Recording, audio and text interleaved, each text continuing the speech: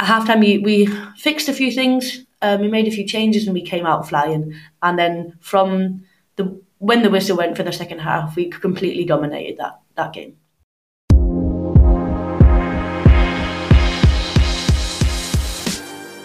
Hey everyone, welcome to our podcast, The Bold Tackle. We are your hosts, Sophie Howard and Oliver Howard, and we are ready to tackle bold topics in sport, highlight the women's football industry, and speak about the unspoken. If you are ready to get an insight into what really goes on behind the scenes, join us on our journey and listening to The Bold Tackle.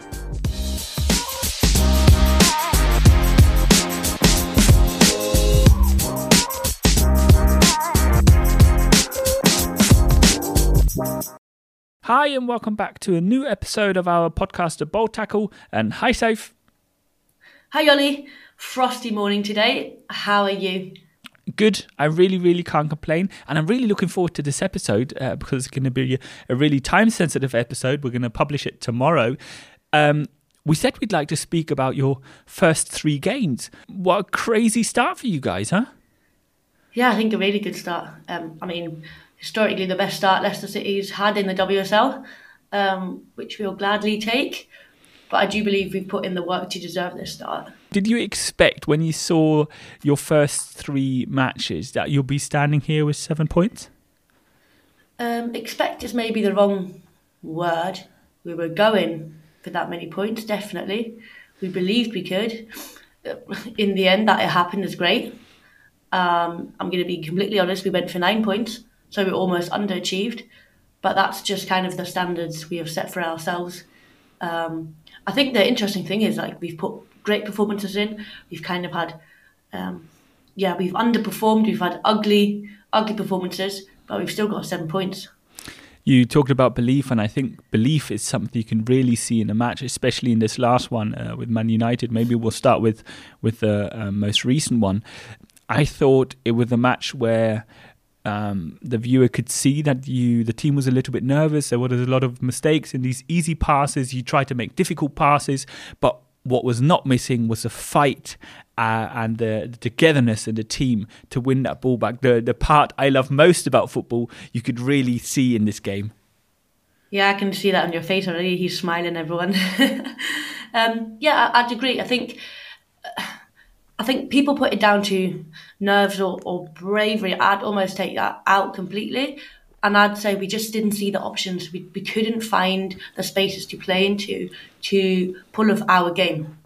And United pressed really, really well. And we struggled. And I think everyone could see that. But what you mentioned is we struggled, but we don't forget who we are in terms of we fight for everything. And we almost just had to ride that wave in the first half. I'm going to admit we were a bit lucky that United didn't use their chances. So we went into half-time 0-0 and we changed a few things. It was a very good half-time speech from Willie, just saying, guys, that's not you. I'm disappointed in you not showing who you are. There was no anger, there was more disappointment, but we were all disappointed. It was nothing new to us that he said he wasn't happy. And we came out completely differently. Was it our best performance yet? No. But we showed what we're made of at Leicester, and I think we deserved a point in the end. It's funny you spoke about the halftime speech because I was sitting there at halftime and going, what would I say to the girls? Because you could see you were willing to win. You could see you were willing to fight, but it was just not working. And my words would have been something around the lines of relax. We know we can play football. Let's continue fighting. Let's continue to try to get here. But relax. Believe in your passes. Believe in your other players making options for you, and we'll get there. And maybe it was something similar, like he said. There was no anger because there was not much you could have done differently. Just believe in your passes a little bit more and continue fighting, and we'll get there somehow. To be fair, I think that was a really good half-time speech because that's what it was. We had to relax and we had to set up our structure a bit better. We were trying to help one another so much that we took away the spaces. And that's kind of the character of our team. We try and help one another so much, but sometimes that's actually not what we need. We need people to stay away, say, for example. And then, the belief. Obviously, you mentioned it. we missed that a little bit in the first half, and we're an honest team, and we'll admit that we've analysed that, and we know what we want to do better for the next game. Yeah. So the next game I'll be there to watch will be coming over to the UK, so I'm really, really looking forward to that. But we also had two other games which Everton was not easy. They were way above you in the league last year.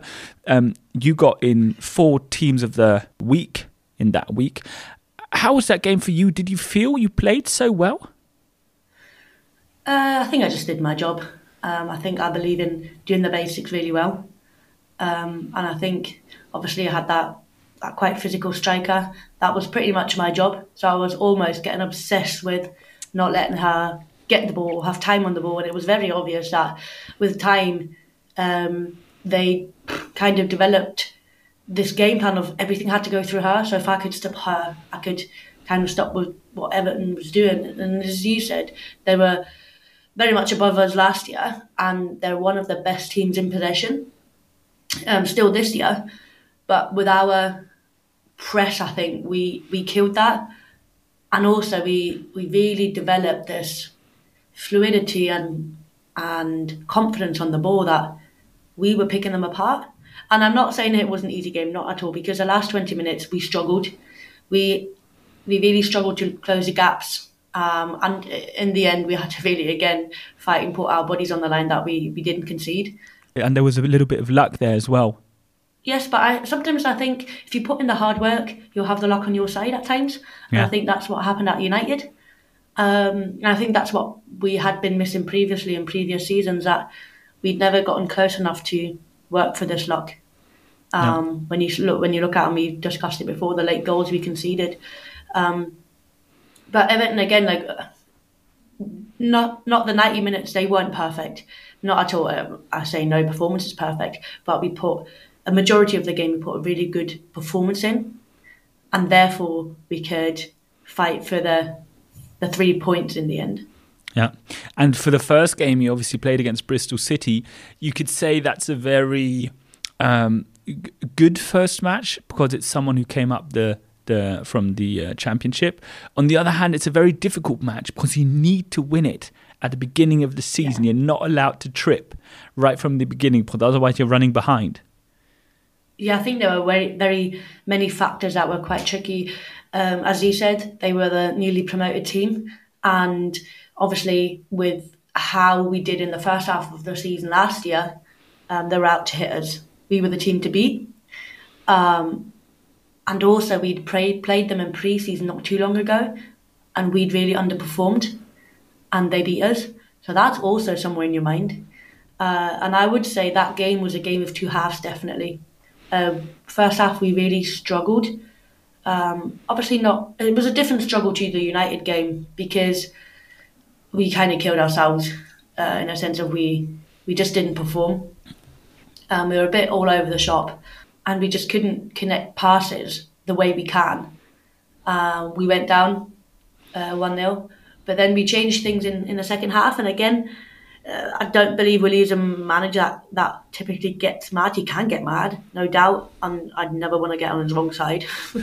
But at halftime, he's more a solution-orientated manager. We try and fix things at halftime, and that's what we've developed as a team. We have more problem solvers on the pitch now, and even I'm jumping back to United, but at halftime, before the managers even came in, we'd come up with solutions as a team, which I haven't seen before, not only from this team but other teams as well. Like that, the team comes together. There's no blaming. There's no pointed fingers. There is, how can we fix this? How can we help one another to make this work? And I was personally very impressed by, I guess, ourselves, that we came together that well and stayed calm and just tried to get back to how can we make this work. And I'm going back to Bristol now. At halftime, we fixed a few things. We made a few changes and we came out flying. And then when the whistle went for the second half, we completely dominated that game. So what's the general mood in camp? Because it's easy to lose your heads now, and it's only been 3 games. It's a long way to go. And when you're in interviews, you keep calming everyone down, saying we need to relax, we need to just continue performing, we can't look too far ahead. But what's the general mood in the camp?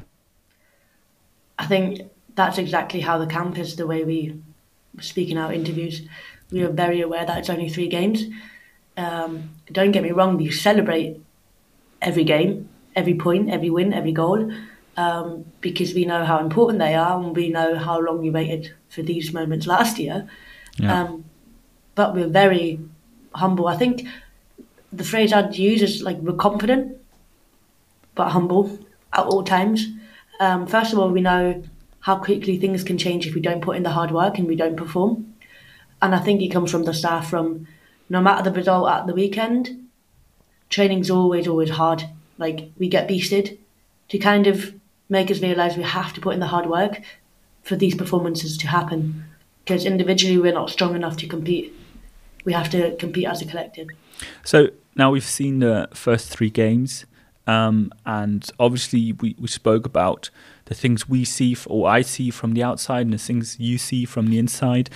What's the skills or what's the things you're going to be working on for the next couple of weeks to maybe improve these in the game? Is there something you can change so quickly?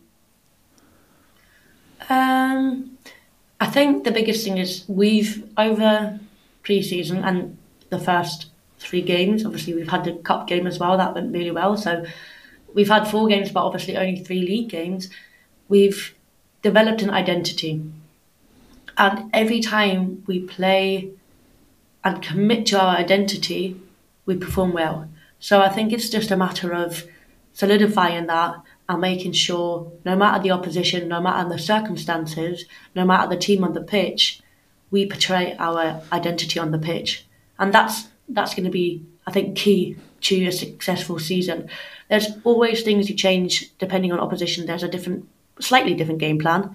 And I said slightly because we have a style of play and that doesn't change. You can't change players overnight. You can't change a team overnight. You can adjust a few things. But our identity and this is not a secret because people have seen it, this commitment to be aggressive all over the pitch, no matter the minute of the game, that's who we are. In possession, out of possession. And then especially in possession, it's this confidence of fluidity, bravery, and having fun, enjoying the ball, because we were chasing loads last year, and this has changed massively. Do you think? Because I thought watching Man United, you were chasing a lot on Man United, but you were getting there. So you didn't have these long sprints of a couple of minutes. It was always 20, 30 seconds where you were somehow all on the ball and you somehow got there, either for them to go all the way back so you had time for them before they came back to attack, or you had the ball and then you started your attack. Yes, I think especially first half we were chasing, and that's because we didn't play true to our identity, because we didn't keep the ball long enough. We were constantly chasing because the out of possession only happens if you don't have the ball, and we just gave it away too cheaply. So you spoke about your team, how you are problem solvers and how you work together really well. How important is it now that the 12, 13, 14, 15 first players all stay fit? Is the depth there in the whole squad? You know what we've built over, I'm not saying only this pre-season, but even the second half of last season, is this absolute togetherness. And we are 21, 23 players.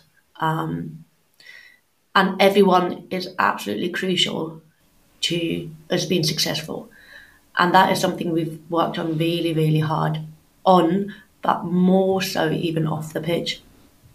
And you can really, really feel that every win, every point so far this season has been a collective, a team, a squad win. I always say, if you look to the bench and you see the bench smiling, and I don't mean like joking about, I mean like happy, engaged, even screaming onto the pitch, involved, that's when you know you've got a squad. Otherwise you've got a team and subs. And we purposely don't call one another subs. We call ourselves game changers when we come on, because we are game changers. Whoever comes on has a job of finishing the game and finishing the job the starter has started. And sometimes we have the strongest game changers and we just can't wait for them to come on. Is it sometimes hard for individuals not to start? Of course. And are you disappointed when you don't start? Yes. But there's always the bigger picture. There's always, you're part of something really big here. And we've put in a lot of hard to set this foundation, which is our super strength. Because I don't think a lot of teams have that. And that is what is going to guide us through the season and seasons beyond. And also, sometimes you affect a result not in a match, but in training as well. If you're in training and you're full on in training, then you affect how the team will probably play in the next game. They know, hey, I need to perform because otherwise I have 2-3 players who are going to take my spot. And you can affect the whole game and the way a team develops in training and not always in the game. And when you're in game, you can affect it as well, depending on the way you are on the bench.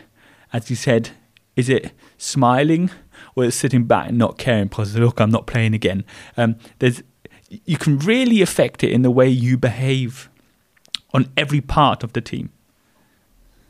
Yeah, definitely. I think we always talk about like the energy sappers and the energy providers. And we don't have energy sappers in this team. And it was made very clear that we won't allow them in our team, in our squad, in our building. Do I have a bad day at times? Yes, but that's human. That's normal. And that's also a big point. Like, we're allowed to be human.